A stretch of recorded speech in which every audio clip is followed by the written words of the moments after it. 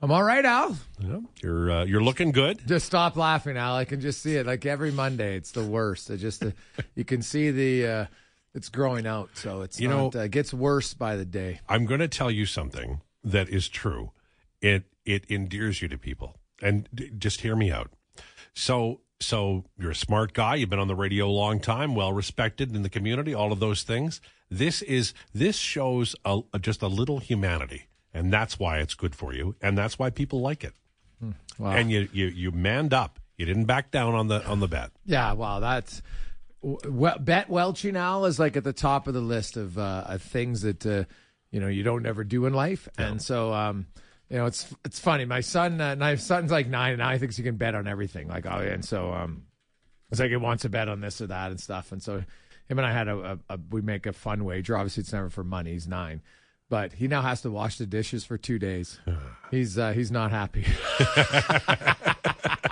But that's a good. It's great. It's great. So he was home, and so when he lost, I just sent a note to my wife and just put a GIF of a guy washing dishes like crazy. So basically, I'm chirping my old son, which is unbelievable. I love it. You get there. Believe me. Wait till they're teenagers. Oh yeah. So Edmonton Oilers in Washington, they played well. And they played very well again. I feel bad for Jackson Lacombe. He had quite the night against McDavid. But the Oilers are playing well, and they're firing on all cylinders. And that Darnell Nurse headman pass might be the best I've ever seen of that type. Yeah, well, Cam Fowler of Dash 5. So Cam Fowler and Lacombe, man, you look at that blue line, and you got Fowler and Gudis. But after that, it is it's pretty rough sledding. The Ducks got off to a good start. I didn't think it was sustainable. I didn't think they'd get pounded 6 in a row like they have been. And you know what? Like Stuart Skinner looked shaky in the first 5 minutes. There's no question about that. Now, the first goal, I don't really give him. The second goal, it's one where, it's an odd play because you're coming across and now you're kind of caught in the middle, right? But after that, Skinner was fine. And really, if you look at their 5 wins here in their last 8 games, they've allowed 7 goals in those games, right? So now obviously there's 3 other games where they gave up a lot. So they're not where they need to be. But I look at the Oilers, Al, and it's funny. So I went back to the last, and I have an article. It's probably up right now at Oilers Nation, or it's coming in 5 minutes. That talks about the one consistent they've had in each of the last 4 years, Al, is a stretch of 15 to 20 games where they're awful defensively. Mm-hmm. Awful. And then for 40 games or 60 games afterwards, they're quite good, and we saw it last year again. So they're capable of it, Al. Eventually it would be nice if, you're going to have bad games. You'll give up 5 or 6 here or there, but you just can't have it extend to a month long. That'll be like next season maybe for the Oilers. They avoid a month-long defensive lapse. But, Connor McDavid's back. I don't think there's any question about that. Was he a little bit banged up coming off of returning from his injury? Maybe. But, man, when you consider, just roll the tape, once he scored that sharp angle shot one-timer in Florida. Yes. Everything changed for him. And it even shows that the greatest player on the planet can maybe grip the stick a little bit tighter, use any analogy you want. Yeah. But confidence plays a factor. He admitted it yesterday that, for the whole team. And I know, Al, you love numbers, so here's a fun one for you. So at 20 games in, the Oilers, obviously, it's not very good. They're 7-12-1. Right. They were 10-10 last year. 5 more points. 5 more points. Last year, they averaged 3.6 goals against per game. Not great. Yeah. This year, it's 3.7. Basically the same. Last year, they scored 66 goals in their first 20 games. This year, 66 goals. Wow. In their first 20 games. And the difference is McDavid and Draisaitl had 11 more goals between the two of them last year. So the Oilers actually, they have the same amount of goals. They have 15 goal scorers this year to 12 last year. More goals. Right? They're actually, it's spread out a little bit more. Mm-hmm.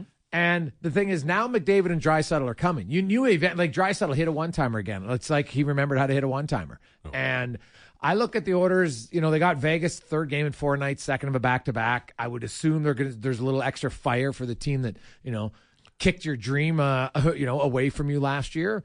And then that Winnipeg game will be tough. But then they got a big break. Yep.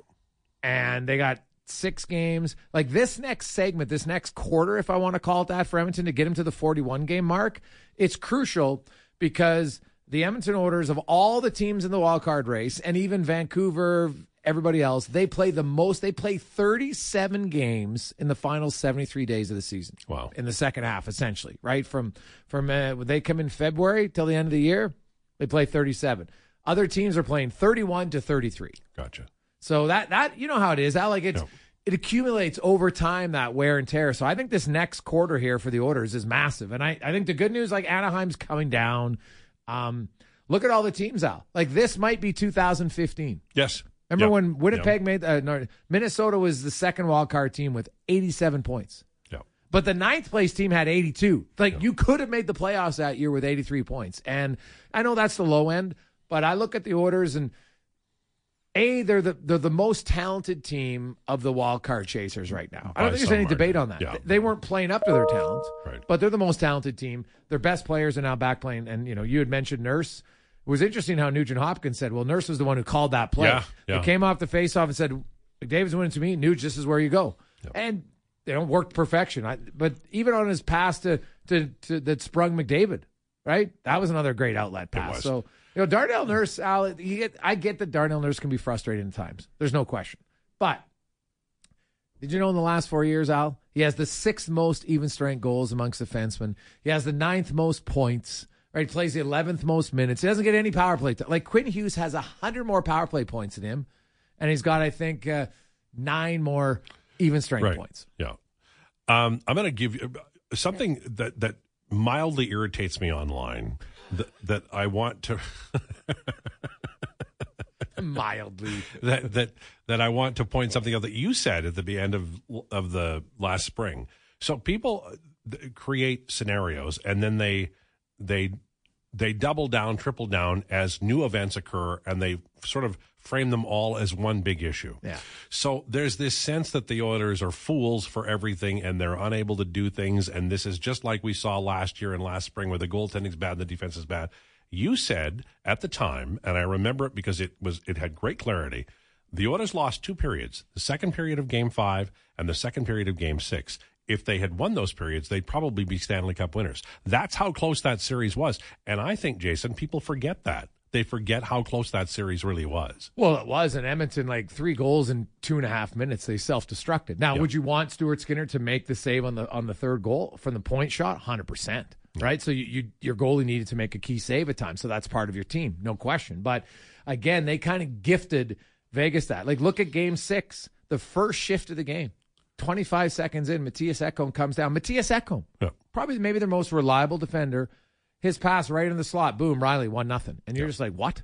And then Edmonton, to their credit, bounced back. They lead after the first. They dominated the rest of the period. And then in the second, again, they had a bad second period. They gave up 3 goals.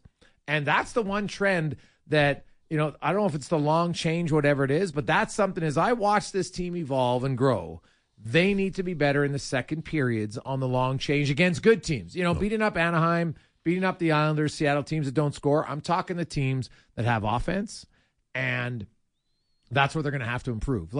I still believe Edmonton, in an ideal world, Al, I think they need another right shot defender. Yeah. Would Gudas interest you at all?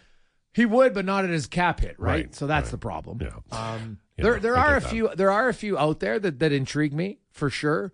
Edmonton does need more consistent goaltending, but I say this all the time.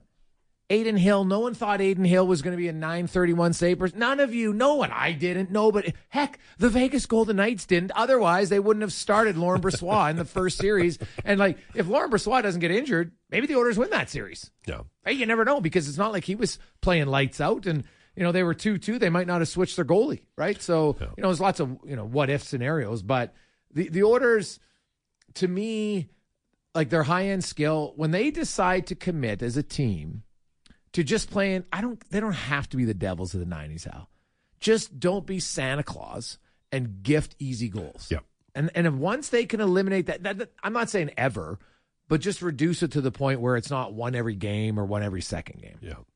I always look for wrinkles and tweaks when a new coach comes in, and the current one I'm looking at, and he mentioned it. Chris Knobloch mentioned it. Asked Mark Stewart to do the penalty kill, to look after the penalty. Yeah. Penalty kill's been much improved. Yeah, because I asked specifically because they're 89.7%, and I really like Knobloch so far because he answers you honestly. He doesn't give you coach speak. right? He doesn't try to avoid the question, right? Say a lot of words without saying anything. He's like, well, let's be honest, a little bit of luck, right? Sometimes there's a puck, like look at the James Hamlin goal. Yeah. That's a goal that would have went in against the Oilers. So the defenseman comes in, he blocks the shot, nice, but where does the shot go? Right back to the guy, and then the goalie's out of position because, of course, he's playing the initial shot, so that's easy. But the penalty kill, it was funny how, Knobloch will go out of his way to bring up somebody if you don't even ask, right? And he talked about, hey, well, it's helped, Janmark comes in, so it's lessened some of the minutes from your top guys on your penalty kill. You're getting more saves, of course, right? Now, I did watch last night in Anaheim. There was one bad read that they made on the penalty kill, and Anaheim just didn't finish it. I was like, that should have been a goal all day long, but they missed the net. But overall, I haven't seen like a massive change. I'm just not a big fan, Al. It's a new one in the NHL. It's almost like they do the reverse T, right? They got the two D-men down here, and then they have their forwards in a straight line. Yeah. I don't really, now, maybe because it's new, but I watch, and you can expose it so easily if you want with a good shot. I think some teams just rely that they're never going to get beat from the dot. But I find that one, once a team gets you moving, like now Anaheim's penalty kill, obviously maybe not a great example, but look what McDavid did. They get moving and flow. The guy in the middle cheats over 8 inches because you have the puck there and you have to respect him. Boom, back to Draisaitl goal. It's almost impossible to stop. But yeah, their penalty kill is one thing that's improved, as is their goals against. Sure. Right? Their goals against are better. Well, and Skinner's stopping more pucks, and that helps. But it's the final question I have you about the Oilers, and I'm going to ask you a football question, maybe a baseball one if we have time. Are they going to play Pickard soon, or do you feel like Campbell might get recalled? Where are we with the backup goaltender? Well, I don't think he's going to play this week. I think Skinner's going to play Tuesday, Thursday, because then you're off for 5 days. Yeah, okay. Right? And then they play every second day afterwards in December. I think they got a back-to-back somewhere around like the 18th, 19th, I think it is. So you can get away with it for now, right? So they're in a spot. They played Pickard the one game. It's probably a 1 out of 5. Kind of thing right now for him, which isn't ideal for Stuart Skinner because eventually that'll, you don't need Stuart Skinner playing 60 games. No. Right? So they'll have to sort out something. The Manny Legacy thing to me is rather head scratching when I hear that it was just a gong show in Columbus as a goalie coach there. So we'll see.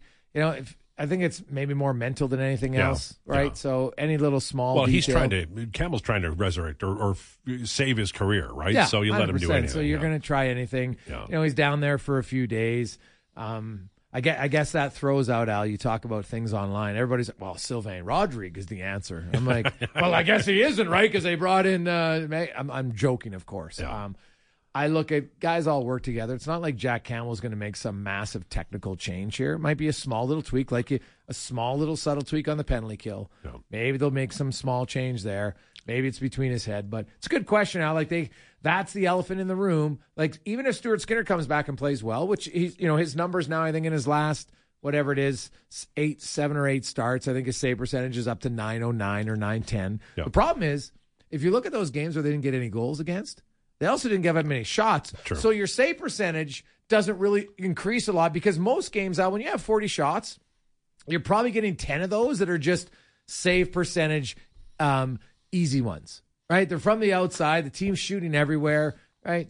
You get 20 shots, to me, it's quality chances. So Skinner is going to take a long time to get his save percentage back. But I'll give Skinner credit because the first 5 minutes, Al, he looked like, oh, my goodness. He did not look good. But then once he made that glove save, it was like, all right, I'm in. And then after that, it was kind of – but he also didn't get a lot of shots either. No, he didn't. Switching gears, I love the Eagles-Bills game. I'm worried about the Bills. They're a good team, but they might not. No. They might not look at their schedule. Yeah, I know. Right? Like – Tyler Remchuk, man, I know he was at that game in Philly. That was a hell of a game. Oh, it was a great It was an unbelievable game to watch. And, what about that kick from Elliott? Are you kidding me? Like a 59-yarder, kind of almost like a line drive in the sleet. I don't even know if I would call that rain at that point. And so, Hurts is – and it's funny, Jalen Hurts – if you look at that game, man, Allen did so many things well, but then he's interception prone. Yes. And he's got to, right? He's like Kevin Glenn. I remember Scout tell me on Kevin Glenn, he'll throw 3 interceptions a game. It's up to you to catch them. Yeah. Right. And right now, that's kind of what Josh Allen's doing. Right. Like, he makes a lot of good throws, but then there's 3 a game that are like, well, I can intercept this. And if we hold on. Final one, Ohtani, rumored the Dodgers raise Jays, but the Jays seem to be in on anything. They never anything. Like the Jays happens. just like to throw their name in there, Al. Like it's like they're the single person that's like, they're just swiping right on everybody just to see if they get a bite.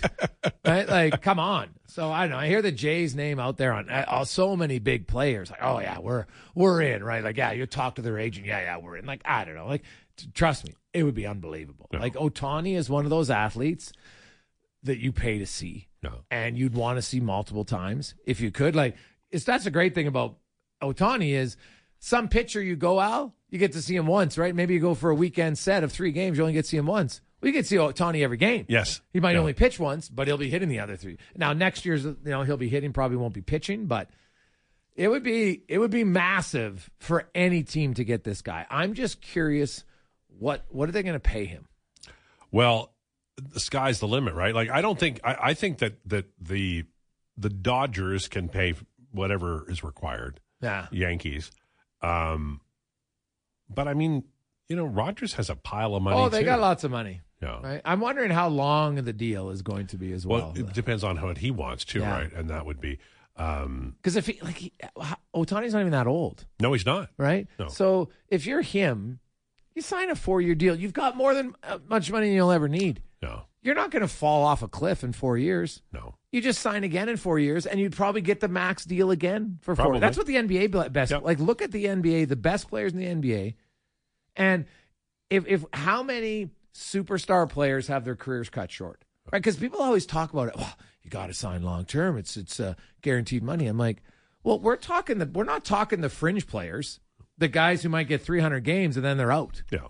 We're talking the best of the best. Yeah, and they control their future when they do to sign short term. Yeah, and how many best of the best have we seen in any of the sports have career-ending injuries here recently? Can you even think of it? Like, maybe there's one. I can't think of it, but I'm really racking my brain when I think of it. Would be a pitcher. Elite players. Yeah, maybe. But nowadays, with the Tommy John surgery used to mean you're done. Now it's like, you have Tommy John surgery, you'll be back. No big. They don't even second guess it. Even the Nationals pitcher ended up winning a World Series before he had to retire. Strasburg? Yeah. He had a career, like 7-8 years, something like that. It wasn't like it was nothing or anything like that. Are you still getting people wondering about the Elks? It would seem to be a story, and then it died down a little bit. And I think what I got out of it was this. They're looking for, it could be like a different kind of ownership, could be multiple owners, but they're looking, and I'm not going to say I think we're going to see a change. Right. Like, I think it's fait accompli, right? But here's my question, Al. And I've asked a few people, and I've yet to get an answer. So let's say they sell for whatever, pick a number, $6 million. Right. Where does the $6 million go? Who gets it? Because it's a publicly owned team. Yeah, and they don't have any debt. No. So where's the money go? Well, that's a great question. Right, I'm trying to find the answer to that. No. Because I've had I think it goes here. Like, the board members haven't put any money in, so it's not like they got a loan repayment, so they're not getting it. No. Maybe we could put it into the LRT. City Jason. Edmonton? I don't know, but I think it's a fascinating question on where it goes and what do they do with that money. And I think, and I said this, Al, for 3 years.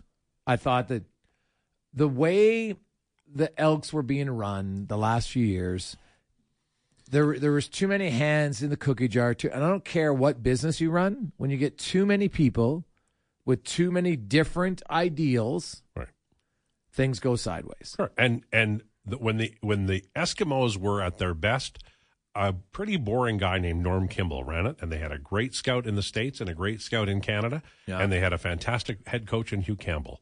And it worked. Like, it was 3 or 4 guys, but they were all football people. Yeah. When Hugh Campbell ran it, he didn't list. There was a board.